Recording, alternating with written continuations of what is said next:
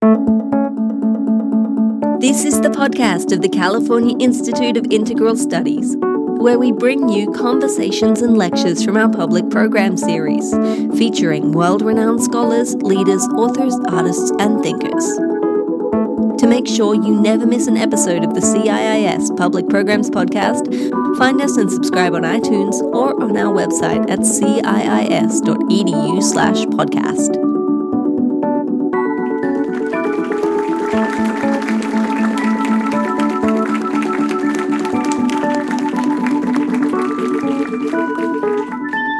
Hi everyone, welcome. It's so great to see you all here. I'm so excited about this book. But I just want to jump right in with The Politics of Trauma, Somatics, Healing, and Social Justice.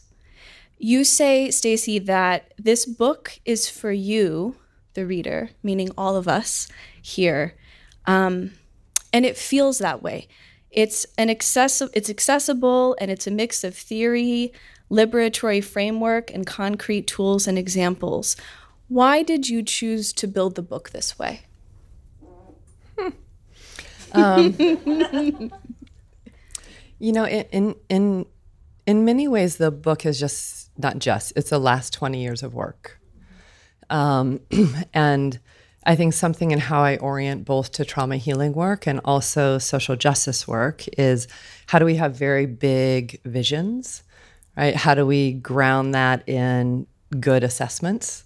And then how do we make it practical? And I really think it's one of the reasons I have stayed in somatics for so long is it really invites a wide range of vision and it's highly pragmatic and it's transformative power.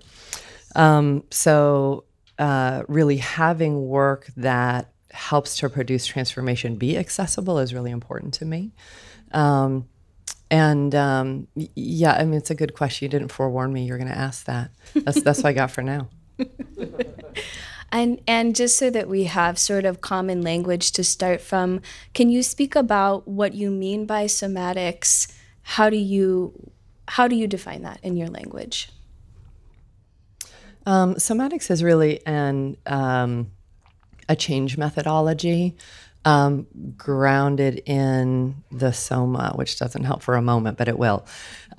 We really don't use the word body, or I don't use the word body too much because we have learned such a deeply objectified view of the body, right? Like the body is a thing or a mechanism, and we're going to order that mechanism around or fix it or do something to it. And what's so important to me about somatics is it really goes, there's a living organism, right? We're living organisms living in a context that's also alive, and we're changing. So somatics is about engaging the thinking, the emotions, the physiology, physicality, the relational space, and also how we act and are actors in the world. And somatic transformation is that we can embody a change, which just means that change will show up as new options, even when we're under pressure, right? So it's different than an insight or a new understanding, which often disappear suddenly when we're under a lot of pressure. But an embodied change or a somatic change will show up and be able to really withstand pressure. And you mentioned soma. Can you speak about that? Because I love how you speak about it in the book as well. Mm-hmm. It really is just trying to make that distinction that the soma is the integration of the thinking, the emotions, our capacity to relate. You could call it our embodied worldview, and what actions we take and what actions we don't take, right? That would be the soma. And again, I just think most of us, at least who've been raised inside of or trained inside of more Western thinking with a deep history of a mind-body split, that when we just add body, it's not quite enough to actually shift the paradigm. And I think somatics actually shifts the paradigm of how we're understanding kind of self and change. And just sort of expanding on that, you talk a lot about generative somatics, which I know is a huge part of the work that you've been doing for so many years. Could you speak a little bit about that here with us and explain what it is, how it came about, how it relates to community work that you've been doing? I really started in the field of somatics in 97. So heading on a lot of years. And I think like many of us have probably experienced is often the kind of more healing, training, therapeutic spaces tend to be fairly classed and fairly white. And then I always had kind of another part of me, another leg in social movement work and social justice work, more multiracial and a different kind of ground of analysis.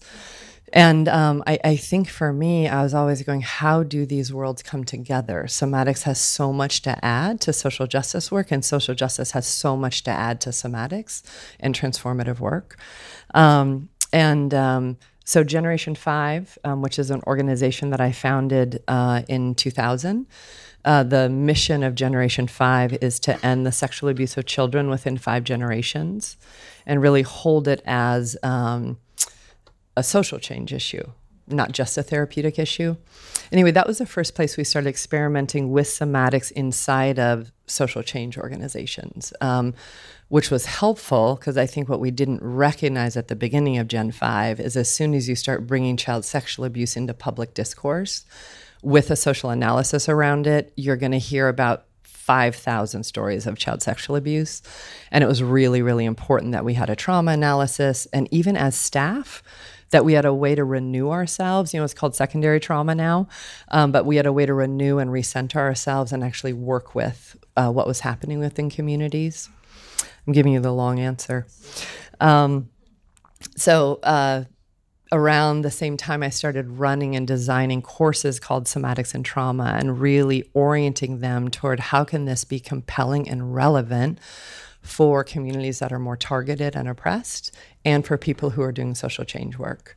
And really, it's out of those experiments that generative somatics, which is initially what we called the work, right? And then accidentally we called the organization that too.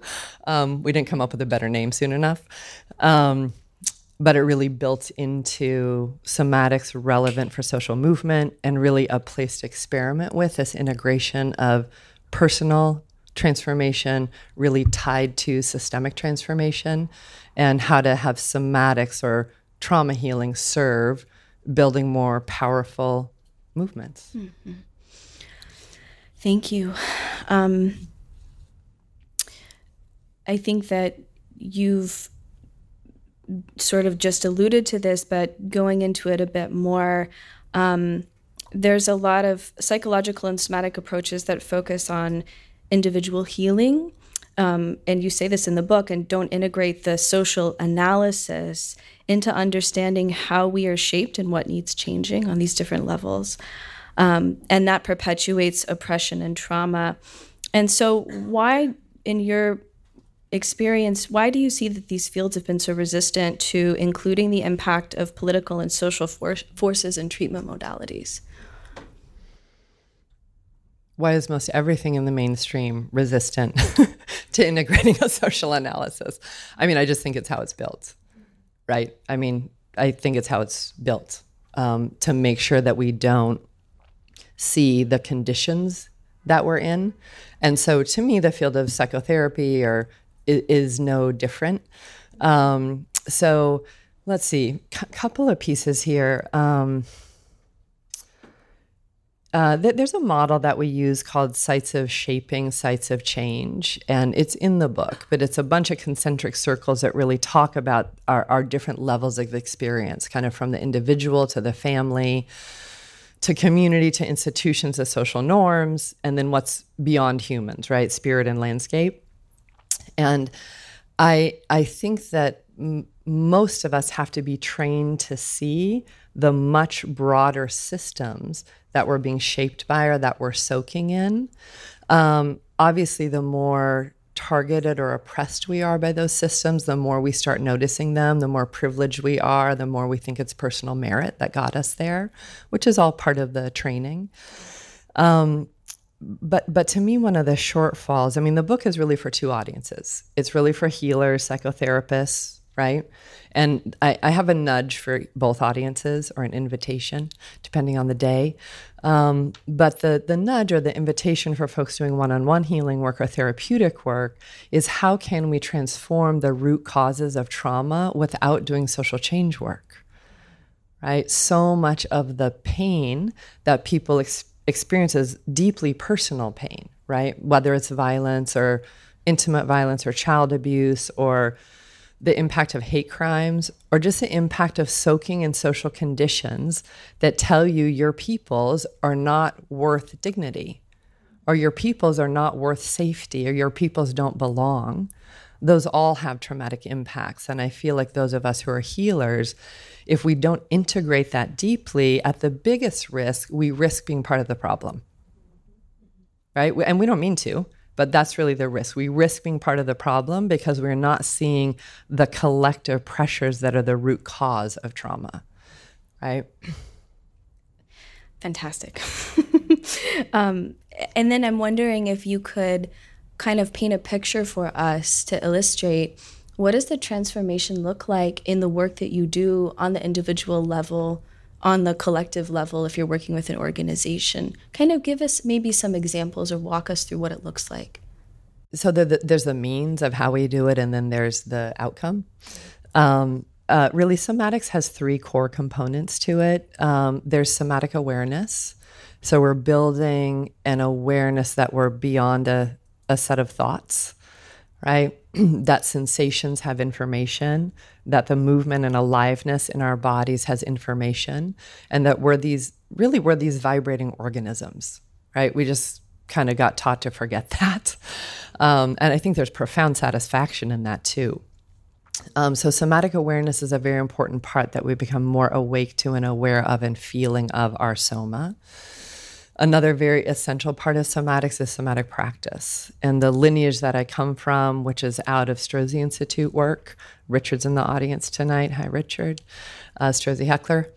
That somatic practice, we're always practicing something, whether it's conscious or unconscious. And that can be literally from the depth at which we habitually breathe to how we move toward or move away from things, either automatically or on purpose. And somatic practices, which are like getting up, moving, interacting. A lot of the somatic practices in this lineage come out of Aikido, which is a non-combative martial art. Somatic practices retrain us. So one example that I'll give is, we all know in healing trauma, or in really actually being accountable for privilege, or in healing internalized oppression, that boundaries, like having boundaries, or being able to articulate our needs, is a really essential skill. The truth is we could talk about that all day long and still not know how to have a boundary, right? It is a physiological, physical, relational practice to have a boundary that depends on us being able to feel ourselves and then take action, right, with another. So there's a lot of practices we do that are standing practices where we're literally practicing saying no, or consenting, or having more intimate no's, having stronger declines, and making space. But those are somatic learnings. And then the last thing that's really essential to this work is somatic opening, which we can imagine that we've embodied certain adaptations, which we'll talk more about, but certain adaptations that become literal shapes in our tissues. It could be numbness, it could be contraction, it can be slackness. And if we just put a new insight on top of that, again, under pressure, this is always going to win, right? What is most deeply embodied is how we'll be, and it's what will make decisions for us. So when we really look at somatic opening at the level of the tissues, or how the energy can move through the body, we're opening that up, right? Often, as many of you know who are somaticists, very profound stories are held in our tissues, right? There's a whole storage tank down here, right, in the organs, in the lower body, where those experiences live. And through somatic opening, those get to really process through, and we get to not have so much in our storage tanks, yeah? So overall, what it looks like is bringing different practices and processes and conversations to healing if we're doing one-on-one work, or in organizations and alliances. So I'll tell you one story. The National Domestic Workers Alliance, we've had going on a 10-year partnership with them. And we co-designed their leadership development program for their members and their organizers. So, 90+% women, huge percentage immigrants, some documented, some undocumented. And I don't know if y'all know, but domestic workers and farm field workers were left out of the labor rights in the 40s because the southern states, with a very strong history of slavery, would not sign on to the labor rights bills unless field workers and domestic workers were excluded, right? Which is a certain perpetuation of the history of slavery.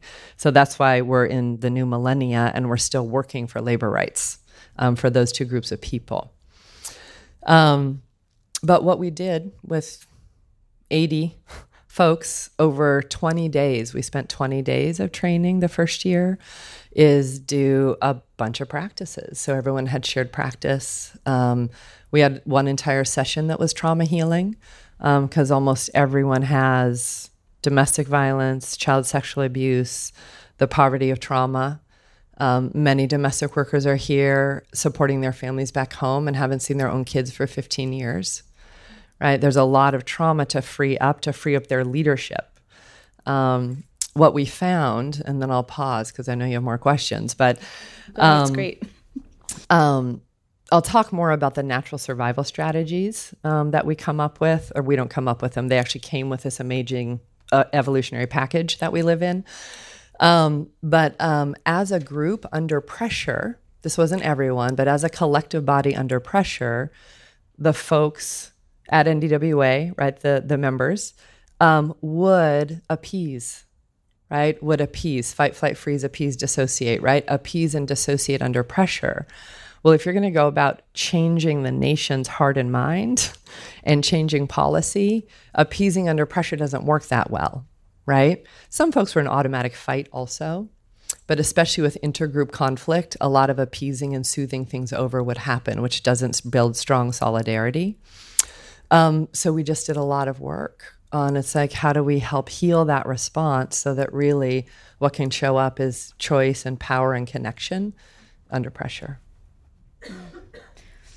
It's wonderful. Thank you. I think probably one of I have many favorite parts of this book. One of them is the 5 sort of main components of the arc of transformation. And I'm wondering if you can sort of walk us through, however briefly or in depth you would like, of the 5 components and sort of, again, paint a picture of what it looks like in the work. For sure. This might be odd language, but I really think about individual bodies and collective bodies, and that they, individual body, like people, right, in collectives, have longings, have habits, have possibilities, have limitations. And when we're looking somatically, we're really going, what is the embodied shape? Right? What is embodied or automatic in this group or this person? And then how do we free that up to be more and more aligned with their vision and with their values? Right? So that can be at an individual level or at a group level. I'll try to do the brief version. We call this the arc of transformation. But in somatics, we really start with a question of what do you long for or what do you want? And kind of use this phrase, the body learns on yes. Because we're practicing towards something, it's very hard to practice away from something. Yeah, we become what we practice. So we really start with what do you want, what do you long for, and sometimes that's the first piece of the work, because some people either have inherited commitments that aren't truthfully what they want or what they long for. They've either inherited them from family or from the social conditions. Or some folks, and this is really true with trauma and oppression, nobody ever asked them, right? So what do you want can be a revelatory question that needs some time and needs some digging in. To me, what's so beautiful about the question of our longings is that is hard to answer from a mental state alone, right? What do we want lives much deeper, right, in our somas. So it's an invitation in already to that space. Oh, the short version is what I was going to go for. The second circle, which is really about regenerating safety, we really hold in this methodology that we can regenerate or relocate safety as an internal function, right? Now, that doesn't mean all of a sudden the world's safe. It doesn't mean that at all. It just means we have more choice to generate it internally and between each other rather than waiting for it to be safe, right? Which a lot of us who've been hurt, that's a normal survival strategy to be like, I'm just going to tuck in, or I'm going to position here, I'm going to hold my breath, and I'm going to wait for out there to be safe, primarily being hypervigilant about the world. Yeah, that leaves us with very, very few choices and not very much room. So regenerating safety really looks at how we've embodied adaptations. Somatics is not really about pathologizing people. Somatics is really about going, wow, that's amazing. That's how you shape to survive, right? It's very curious. It's a very curious methodology. And what's great about the human biology is it's actually very predictable, right? Once you see somatically, it is fairly predictable. I'll tell a story in a minute, but fight, flight, freeze, appease, dissociate came with our evolutionary wisdom. And under high levels of pressure or threat, we will do those. And then what happens, and this is one of my, I have a list of questions for after I die, if there's anyone to ask, because I think there's some mistakes in the human biology. And one is that we generalize our survival strategies. We don't notice that the experience is over. And so if I went into a deep freeze response, but the experience is over, that freeze response got generalized in my system, and I keep doing it when it's no longer useful. I think that's a strategic error in our system. So I want to ask, if there's anyone to ask, like, did you notice that mistake? Because we're suffering a lot inside of that. So we're really looking at what are our adaptations. We earned our adaptations. We really, really earned them, even if they really don't work and they're really effing things up. Now, we came by them honestly.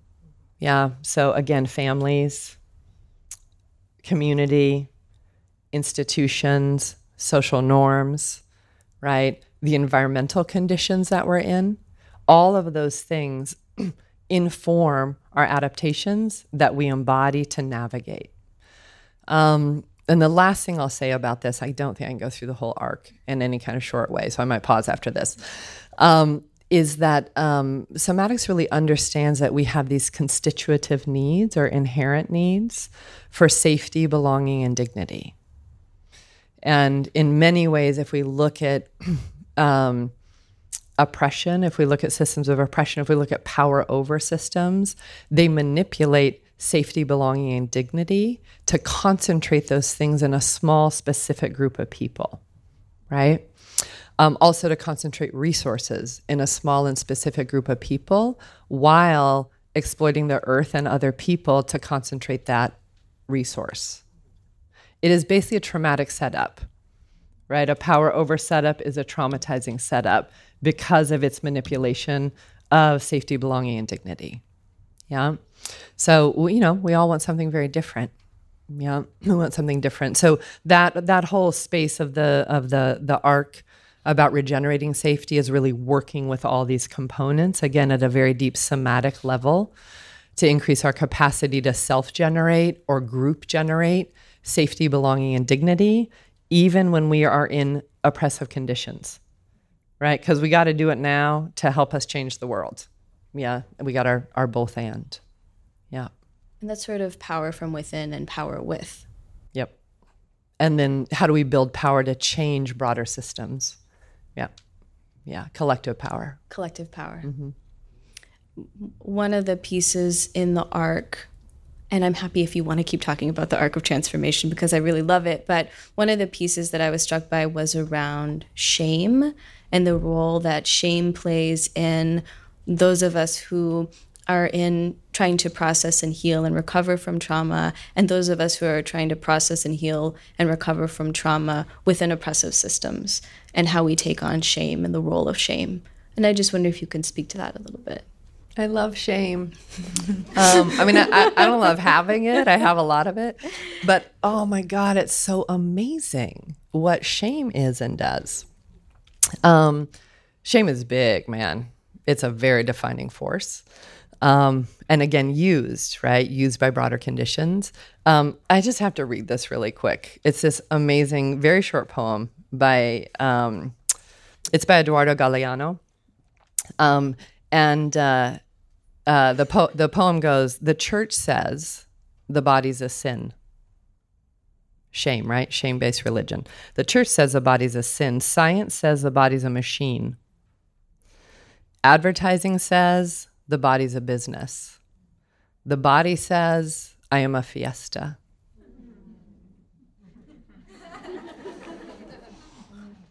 I love that. Okay, so back to shame. How I've come to see it at this point somatically is where there is harm, there is shame. I grew up around a lot of pine trees. I love pine trees. And probably with any tree, but I just know pine trees best. You know, if you cut the bark at all, what shows up is the sap, right? The sap runs into that space. Now, that's actually to heal the wound of the tree, to seal it up so it doesn't get infected. It's very odd, but shame plays a very similar role for us, right? So a somatic understanding of shame is that shame is really helping us manage very profound harms and emotions that feels like if we feel them or they take us over, they might take us down. So it has a protective role, which is so fun because it can be so devastating, right, in our lives. But it has a protective role, and we have this piece that we call the shame trampoline. And so you go, okay, what's on top of the trampoline, bouncing around, are all of those shame-based beliefs, right? I'm too much. I'm stupid. I don't know. Help me out. What are we? Not enough. I'm not enough. I'm too much. What else? Stupid. I'm stupid. Failure. I'm a failure. I'm too needy. Right. Awesome. You all, thank you. So these are all the things bouncing around on top of the trampoline, and they're really compelling. They really take our attention, and then we believe them, and then we go into all these strategies, right, about how to hide it, how to manage it, how to not be that. But what's interesting is what we see is in really blending, there's a core principle in somatics that instead of trying to take something apart, we support it in the direction it's going, and then it softens and begins to open, right? The soma really works like that.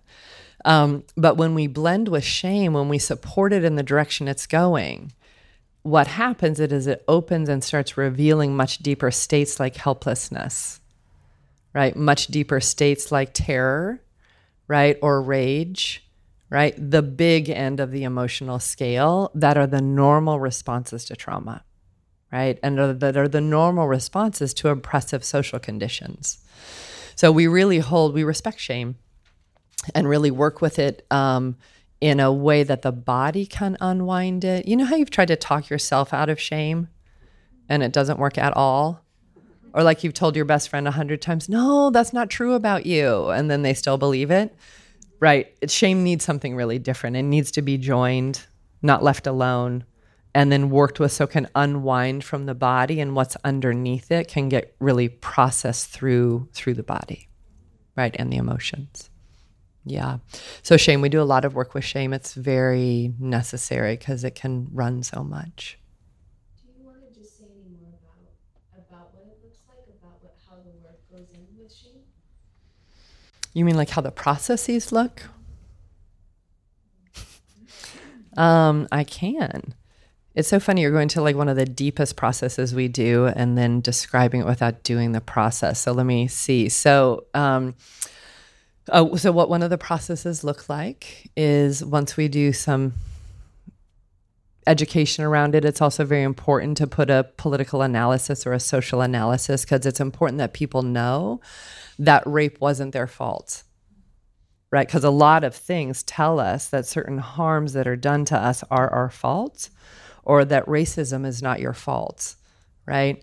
So first we have to go, how are we doing on that kind of mental level of understanding what is and isn't our fault, whatever we deeply believe.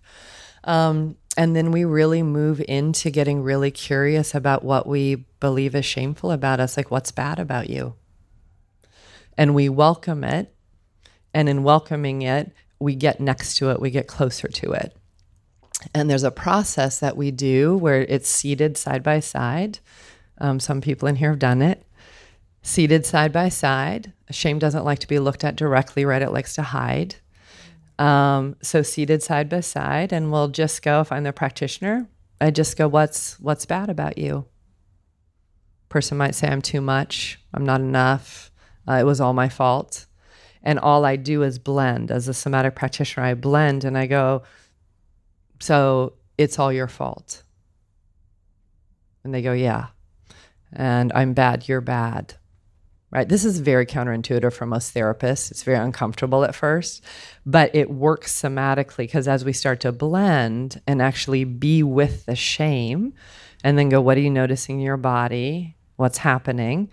The body will start to unwind, right? Because the shame is not trying to hide and get away anymore. Someone's meeting it on its own terms, right? The body changes a lot when we meet it on its own terms. And then often somatic processes will happen, like trembling will start, sweating will start, tears might come, or all the things that we call de-armoring work will start to happen, which is where the real change is at.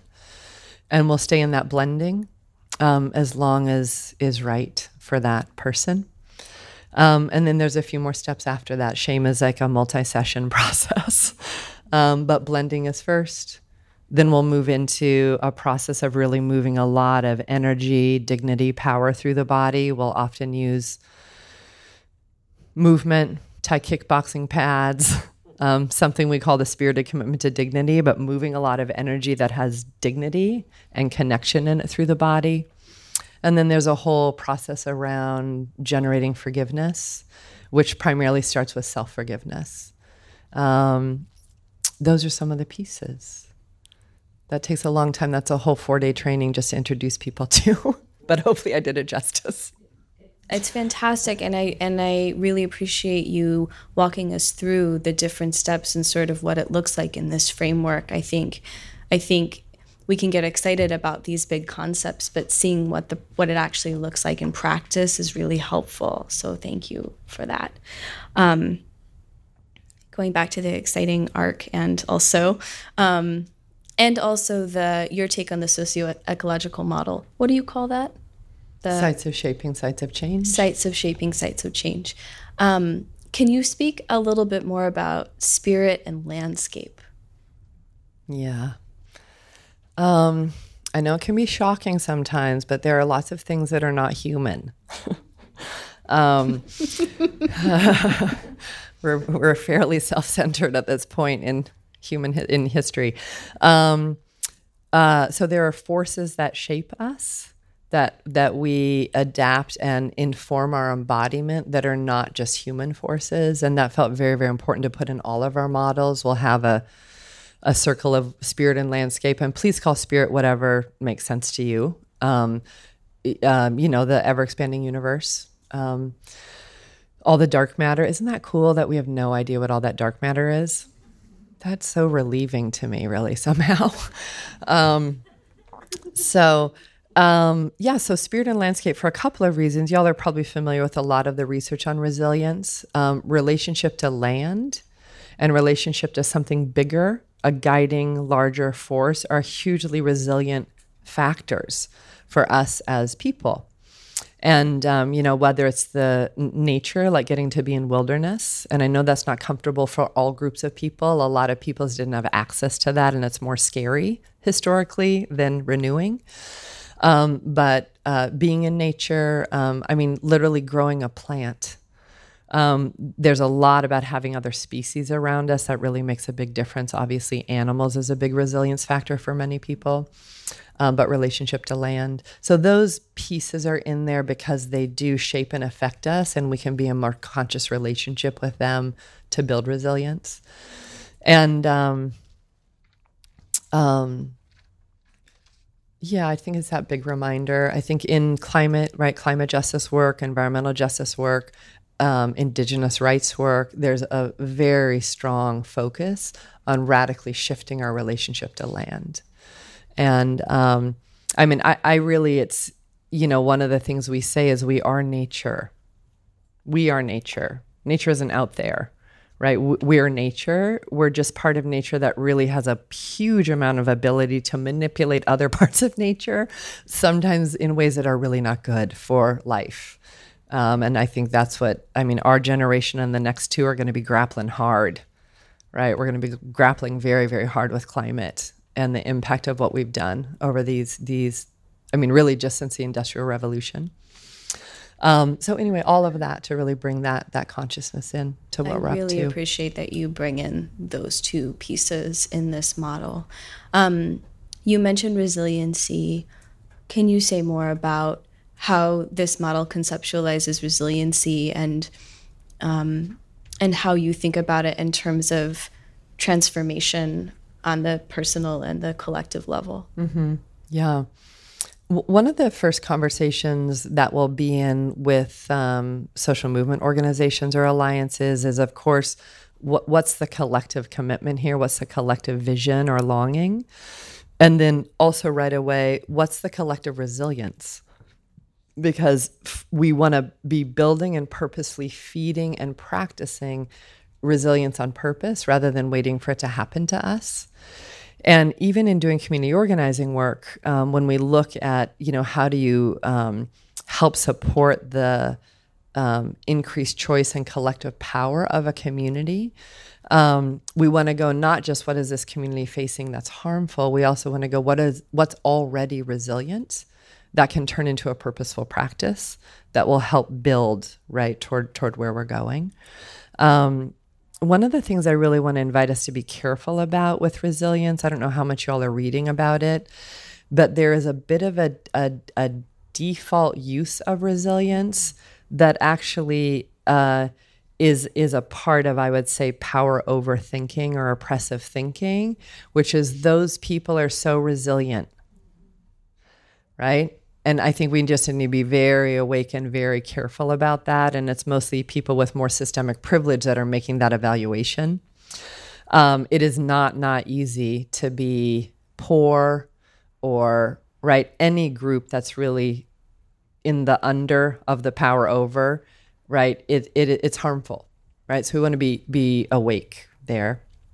But we can purposefully cultivate resilience. And learning what brings us that sense of aliveness, wholeness, connectedness, what lets us go, I can bounce back, or we can bounce back. I think of it like moss. You step on moss, and if the moss is healthy, it's like bing, comes back up. And we can unpack those practices and then do it on purpose, like a daily practice. And it, in some ways, just buoys the system in either healing trauma or doing collective action together. If you don't mind sharing something from your own experience of building your own resiliencies to do this work over the years, what does that look like for you? Yeah, thank you for asking. I grew up in a very small town in rural Colorado. I grew up in the Rockies at 9,100 feet.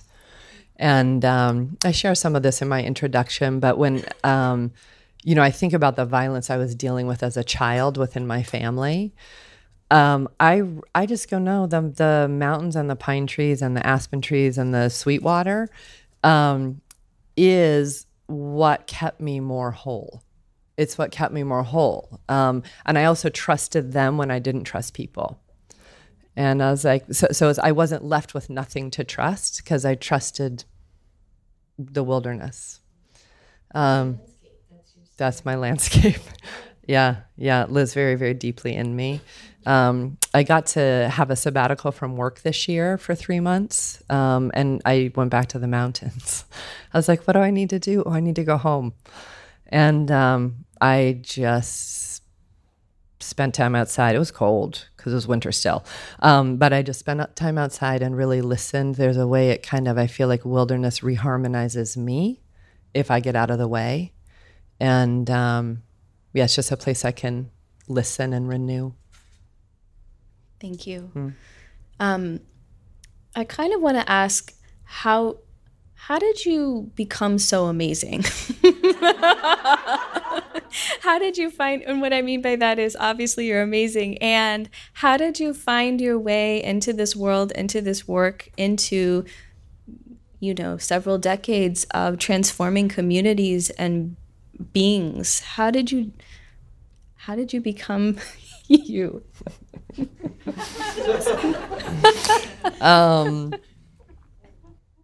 That's so funny. Let me see. How would I answer this question today? I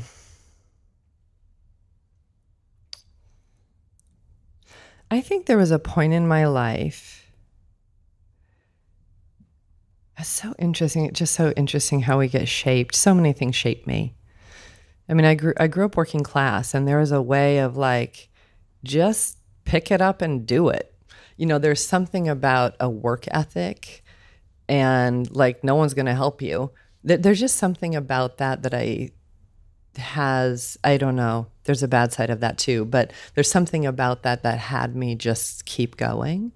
But I also think there was some point in my life, I think because I dealt with so much violence so young. So I was sexually abused by my dad and some of his friends when I was a kid. So were my sisters. And, intimate partner violence or domestic violence looks so many different kinds of ways, but it was happening in my house as well. And then we were all girls, like 3 girls, and with a father who wanted boys. And the good part of that is I did all the things that I would have never gotten to do had he had a son, which is like snowmobile and chop wood and, all of that good stuff. But I just think I was navigating fear so early. And then what's weird is my father's also very loving. It's very complex. I just think I was navigating complexity, contradiction, fear. But there was some point when I just was like, I need to trust something much bigger and I need to follow it. And I can't run the road of fear. I just won't make it. So I took a lot of guidance from the land, and I took a lot of guidance from spirit. And when people didn't agree, I didn't really care, because I didn't trust them that much anyway. So I just think I just leveraged both the guidance and also a certain quality of like, I was terrified, but also fearless, that kept me going. And I hated things being unfair, even as a kid. I hated unfairness. And I didn't know the word justice. I mean, I grew up, we didn't talk about justice in my family. But as I discovered language for it, I'm like, oh, that's what I like. So I, followed the threads and kept leveraging my courage. And one more thing I think I'll say is there's so many people to thank. It felt great getting to write my gratitude part of the book, because I was like, oh my God, the people who've built me. And, really in somatics, I want to thank Richard. Like Richard invested in me. And then when I was like, I'm going to take this in some really different ways, all he did was support me. He didn't go, well, that's not what the methodology is, right? So somatics that way. And Robert Hall, who just died, he died a few weeks ago, and I was really happy to get to see him before he passed. And then I just think about the people who invested in my politics and my social analysis. And I don't know if folks know Chandra Mohanty. She's a third-wave feminist theorist. Anyway, I got to study with her in college. I got to meet Audre Lorde in college. I mean, how great. I got to study with bell hooks. I mean, those folks love the 90s. I mean, I just got to be with all those people before they were so amazingly famous. But I'm so thankful. I'm so thankful to the people who helped name my world and what was going on. I had the impulse, but I didn't have the analysis. And really the people I partnered with in GS over this last decade, we grapple together, we love each other, we fight with each other, but we just have a bigger commitment that we stay in it together. And, co-founder of GS is Spenta Kandawala. I just love her. Raquel Lavinia, a lot of people in the book. Each chapter almost has a narrative from basically one of the people who's a teacher in GS, who've taken the work very seriously. They're at least a decade in, and who use the work on themselves and use it in their leadership or their healing work. And I just really I didn't want to do those little small quotes throughout the book. I really wanted other voices to speak it from their perspective in ways that I can't speak. Like, I'm my social location. I'm white, grew up working class, live pretty much middle class now, got a college education, you know. I just really wanted people to be able to speak somatics from their location and their lens. And there's, I think, 11 stories throughout the book from a lot of these folks. So that shaped me deeply. Yeah. Thanks for asking. Thank you for sharing. And you just brought GS back in again, and I'm wondering if you can just speak about what's going on with GS. What work are you all doing? I know there's a lot of amazing folks you have, leaders, facilitators. What's going on with GS? GS is good. We're about to hit a decade. Congratulations. Thank you. Yeah. It's good to run an organization, make a lot of mistakes, learn from it, and then do a second organization and correct a lot of those mistakes. So I feel like it was round 2. So I just want to note the founding of GS is we started in 2009 and 10 with running like a 16-day somatics program and invited movement leaders from around the country just to go, will you do this experiment with us? And at the end of it, what we want to hear is, do you think this is relevant for building liberation? What do you think? And awesome folks were in there. Alta Star, some folks might know. People know Adrienne Marie Brown now. Anyway, lots of amazing folks were in there. We ran the 16 days, and at the end, they were like, go, yes, let's do this, right? So we really wanted to test it first, but out of that grew GS. And GS very, very specifically brings a politicized somatics, that's what we call it, to social justice and climate justice movements. It's like we want to put booster power behind the change makers. Right? We're like, okay, at this point in history, how do we, where are the acupuncture points on the broader social and economic system that can leverage the highest amount of holistic change in the short amount of time we have? Nice. Right? That's really what GS is trying to do. So we're like, okay, let's put the transformative power of somatics behind the social movement leaders and organizations. So we run courses, right? Somatics and trauma and resilience is one orientation. We run embodied leadership work to help build leadership. And then we have what we call movement partners, which is we really get close and partner with movement organizations over long periods of time. Like, we're heading into our 5th year with the Asian Pacific Environmental Network. They're making a lot of impact nationally around climate justice. Racial Justice Action Center in Atlanta. This was huge. A big old prison that they were going to upgrade into this even bigger prison. Racial Justice Action Center fought it, and instead of Atlanta building a prison, they built a wellness center for poor people. It was a huge win. Xochitl Bavera, who's in the book, really led that. So we partnered closely with organizations over time because we're going, how does this collective body become the most powerful collective body to fulfill its social or climate justice mission? Yeah. So those are the types of work that we do. There's flyers on everybody's seats. So you can check it out. We have a new website, so I no longer feel ashamed about our website, which I did for a very long time. Now I feel proud of it. That just launched a few weeks ago. So you can check us out. Check out the courses and the work. Yeah. Thank you. The book, The Politics of Trauma, who do you see reading the book? How do you see it being used in community and with individuals? Thank you. Yeah. I really see it having 2 audiences. One audience is really healers, therapists, The other is folks doing social movement work and activist. And what I hope it does, I think it is our generation, I'm going to say that wide, maybe like 20s to 60s, like those of us who are here right now on the planet. I think one of the things we're doing is we're re-intersecting personal and systemic transformation in our generation. I think it's one of our generation's jobs, given the climate and the social conditions that we're in. And I notice a lot of people longing for it. And I'm like, wow, there's some collective longing to go, I really want to go deep inside and I really want to change the world both. And I trust that. I trust that in us. Right? Something happening in our generation. What did you ask me? Where do you see the book? Who's reading the book? What is the power of the book? Where is it going? Got it. Yeah. Thank you. I just think it's a contribution to that. I think it's a contribution to go, let's find that together. Let's find the theory of it.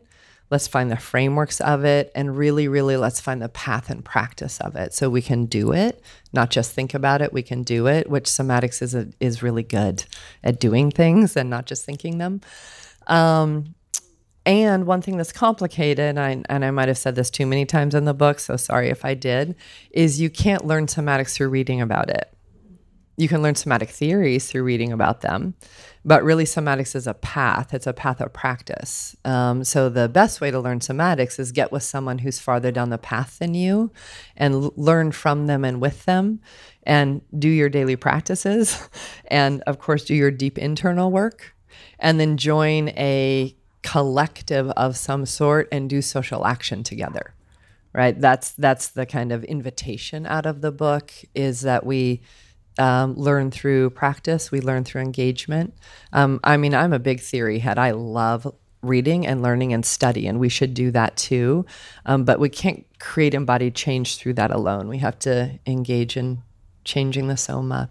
So I hope folks use it for that, use it to get together, practice together, and keep forwarding this integration that I think many of us are hearing or longing for. Yeah, about personal and social change being really interdependent and co-serving. Mm-hmm. Mm-hmm. When you were talking about shame, you gave us the example of somatic blending, which was really exciting for me to just see how it's used in your framework. Can you just describe that again, and then also about somatic opening and somatic blending? I'm going back into the somatics because I'm really excited about it. It's good. It's awesome. Now in the arc. We're now at the third circle in the arc. Oh, good. It's called somatic We've landed opening. Here. Good. Okay, yeah, good. exactly. We're back. So I had a very early teacher that said effectiveness is the measure of truth. And I've thought about that for a very long time, which basically brings me around to go, does it work? Like, test it. Does it work? And one of the things that works with the soma is blending. Blending is a very profound orientation that comes out of Aikido, which is basically if there's energy coming towards you, hopefully any of you who practice Aikido, I'm sorry for how I'm going to be rough with this, but if energy or attack or something's incoming, instead of countering it, you actually join with it and transform it, right? It's like you don't swim against the current. If you're in the ocean or in a riptide, you swim with the riptide and then you change direction, right? So blending is like that, and the soma really responds to blending. So we can do this together, but I'll describe it for the podcast. If you just make a fist, right, and make a pretty tight fist, and then the first round, what we're going to try to do is pull open that fist. So with your other hand, like pull it open, like stop being closed, pull it open, right? And what do you feel happening in your body and in your fist? Right, it tightens, it resists, right? So blending is this. So same thing, fist, right? We're making a fist. And then in your other hand, just as much as possible, get present and without a big agenda, right? And then go over and very gently just be present with the fist and support it in the direction it's going, what happens? Softening. I noticed I took a breath. I took a deeper breath. Yeah. This is a simple modeling of blending, but where we have numbness, contractions, right, where we have conflict, blending begets or supports opening. It's not the only move. There's other moves we need to have, but it's a very profound orientation for literally the tissues, the connective tissues, the body, and in conflict. So part of the next circle yes, 4, good, yes. My life in an arc. When we talk about shame and healing shame, we also talk about conflict being generative, which is a whole range of embodied skills that with conflict, where we usually get picked up, triggered, and sent into some level of fight, flight, freeze, appease, or dissociate. How do we have conflict be generative so that at the end of conflict, we're more intimate and connected and we're less torn and split, right? Not always possible, but I think way more possible than we usually practice. But it's much, much later in the arc because it takes a lot of competencies or it takes a lot of embodied change to get there. But sorry, back to opening for 1 minute. I'm going to do a plug because it's very important. I know that a lot of somatic approaches are really centering and highlighting somatic awareness because it fits more easily in Western therapeutic models. Yep. It does not mean it's more effective, right? So one of the places I'm really wanting to nudge somatics in this generation is to keep including touch. Nothing replaces touch. It needs to be informed, consensual, but it is so hard to talk someone out of a contraction that has been protecting them for 2 decades with somatic awareness, instead of just touch them, right? Touch, show the connective tissues they can open, remind the shoulder where it belongs while we're bringing somatic awareness and while we're engaging in deep emotional work. I think it's very important that we continue to include touch. So somatic body work and training people in somatic body work is a big part of our work. That's also in Circle 3, somatic opening. It's just one of the most effective ways to do body up transformation and body up healing is through, informed, present touch. You spoke to ARC 4. How do you talk about it in small bits? Yeah, mutual connection, healing shame, conflict is generative. That's Circle 4. And 5. You're committed. Okay, good. And Circle 5. I mean, we have 5 minutes, but I think just rounding it out. It's fine. Good. Okay. Good. Okay. Thank you. There are 5 circles in the arc of transformation in this model. The model should be a hologram. We're organic, right? We're organic. We aren't pieces of paper.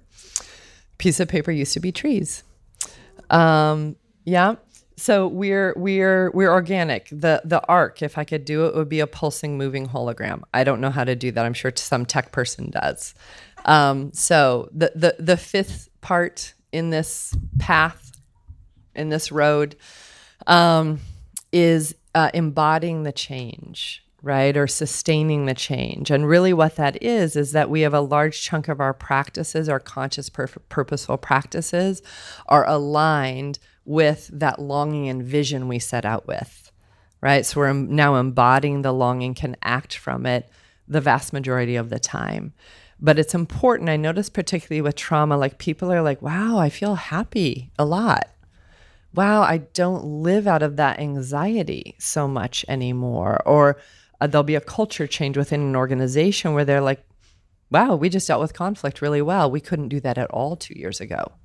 Right? So the embodied change is happening, and then there'll be a suspicion. Like, when is the other shoe actually going to drop? Y'all know that, right? And then we start feeding the hypervigilance again, right? Which it's okay. We need hypervigilance. We just don't want to live in it all day long every day, right? We need it like deer need it, like perk up, ears move around, decide what we're going to do. We just don't want it to be constant. So that circle 5 is really about, let me double down on my new practices and let me actually get used to joy. Let me actually get used to a quality of intimacy, or like that exhaled safety in oneself. Let me actually get used to it and not just sort for when it's not going to happen next. So there's a particular completion phase that happens there that's really important. And then you'll see on the arc that there's an arrow back over to number 1, circle 1, right? Because usually we embody something new and then all of a sudden we go, oh, and then there's the next horizon of change, or there's the next longing that I now notice I have permission for. And then we keep growing, right? Until we're not here anymore. So that's the good news. Thank you for that, and for speaking about the 5th part, the embodiment of the change. Just in closing, I wonder 2 things. If there's any sort of parting words that you want to say around the book, and also how people listening to the podcast can get the book, because everybody here is going to buy one and talk to you about it, but how can they get the book? Awesome. Well, it is just out. Today was the actual official pub date, but yay, thank you. But I've heard from other people, it's been in their independent bookstore for like 2 weeks. So it is out there already. So first thing, support your independent bookstores. Yes. Go to your local bookstores. I know Amazon's convenient, but let's support our local bookstores. It's a good place to get it. Yeah. Yes. And then it's on all those websites too, where you buy a lot of things. Yeah. And any last closing comments? Yeah, closing comments about the book, or I think mostly what I want to encourage, like obviously we care about similar things. We're sitting in this room together. But really for those of you who spend the majority of your time more in healing work, join a social justice organization. Right? Do more than donate. For sure, donate, but join a social justice organization, right? How we change different sites take different methods of change, right? It's very important that healing is accessible, right? That we integrate a social analysis, and we can do a lot of transformation for individuals and for systems of people through healing. But healing alone does not beget structural change, right? For social change, we have to have social movements. Right? The bigger kind of a circle is, the more people it takes to change that place. So for those of us who spend most of our time in healing work, please join, right? Join a social justice organization or alliance. And then for those of you who spend most of your time in activism work or social change work, I want to support your healing work. Yeah, so we're building those bridges together. Fantastic. Thank you. Yeah, thank you too. Thank you so much. Yeah. So good.